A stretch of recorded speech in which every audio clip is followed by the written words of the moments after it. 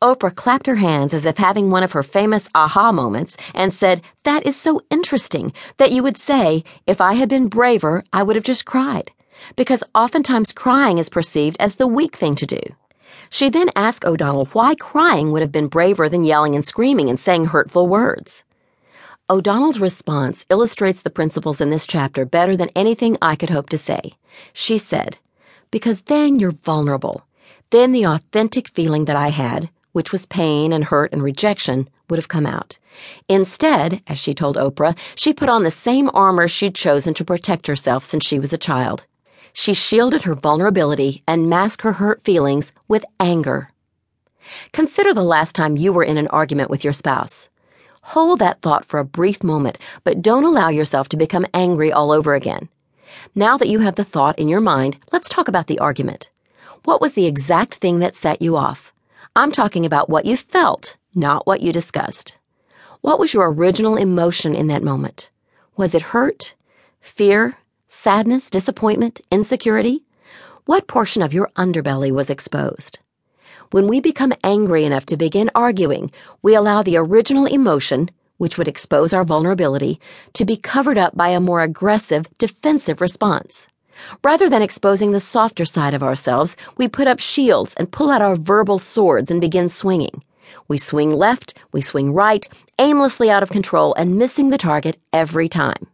Yes, we may slice and dice the hearts of our spouses, but we miss the mark because we've not dealt with the true emotion we're feeling. Avoid arguments by being vulnerable. Gerald and Kelly moved to California from Kelly's hometown in Nebraska to pursue Gerald's dream of being a radio broadcaster. In the new city, Kelly felt like a fish out of water. People didn't speak to her at the grocery store, and she couldn't find any play dates for her baby girl, Ella. All the women seemed to eat nothing but celery and carrot sticks, while Kelly was a steak and potatoes kind of girl. She was miserable in California. She wanted to move back home where her family and friends lived. Within a month of moving to the big city, Kelly and Gerald began fighting nonstop. They fought about everything from the amount of groceries she was purchasing — it seemed to Gerald that she was storing up for the winter — to how considerate he was of her feelings. She accused him of not appreciating all the efforts she was putting into living in this new city. Throughout all the arguments, Gerald thought Kelly was just whining, nagging, and complaining. He felt unsupported. Kelly thought Gerald was incapable of understanding how she felt because he got to leave every day and pursue his dream job. Kelly didn't realize that Gerald was scared out of his mind. He feared they'd made a huge mistake and he wouldn't be able to support his family in this big city. So he buried himself in his job, trying to make ends meet. Gerald failed to understand that Kelly was lonely, insecure, and longing for the safety of the world she'd always known. Gerald was scared. Kelly was lonely, yet they both covered their vulnerability with anger and insults. This was not their intention. It is simply what seemed to come naturally. Most of us are taught from an early age that arguing is normal. Getting mad is how couples communicate when upset.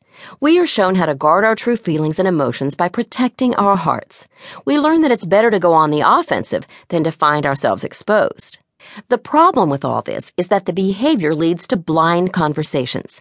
Kelly didn't know what Gerald was going through, and Gerald had no clue about Kelly's true feelings.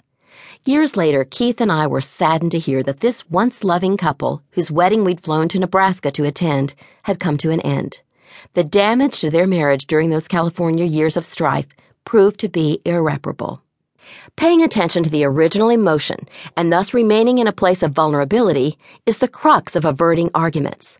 I realize this is much easier said than done. I am a debater by nature. I grew up arguing and challenging anyone who had an opinion that opposed mine. But for whatever reason, I strove to remain vulnerable with my husband at all times.